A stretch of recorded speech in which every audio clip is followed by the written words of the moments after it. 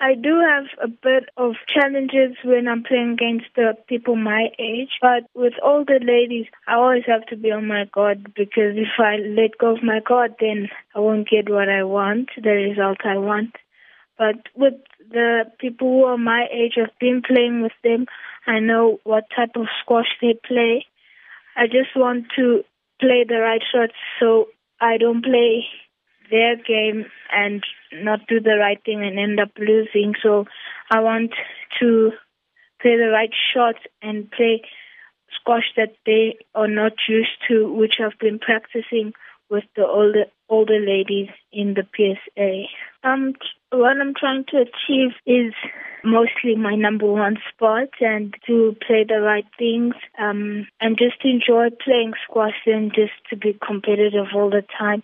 Enjoy when I play squash, then hopefully end up winning the tournament for the under 16. It does give me a bit of an advantage because now I'm used to playing how all the ladies play, and most probably the people I play against, like the younger age groups I play against, they're not used to that game, which I think will work with when I play against them. They won't know it, so they'll be confused and they won't play the right shot, and then they'll start thinking what type of squash is this girl playing, and then they'll probably end up losing or I'll end up winning.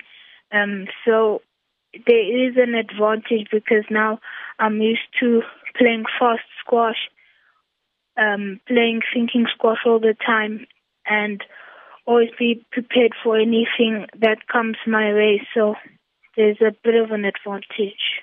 I'm actually excited to play the younger age groups and accommodate the squash I've been playing against the older ladies. I'm excited, and hopefully I keep my number one spot and enjoy the playing squash.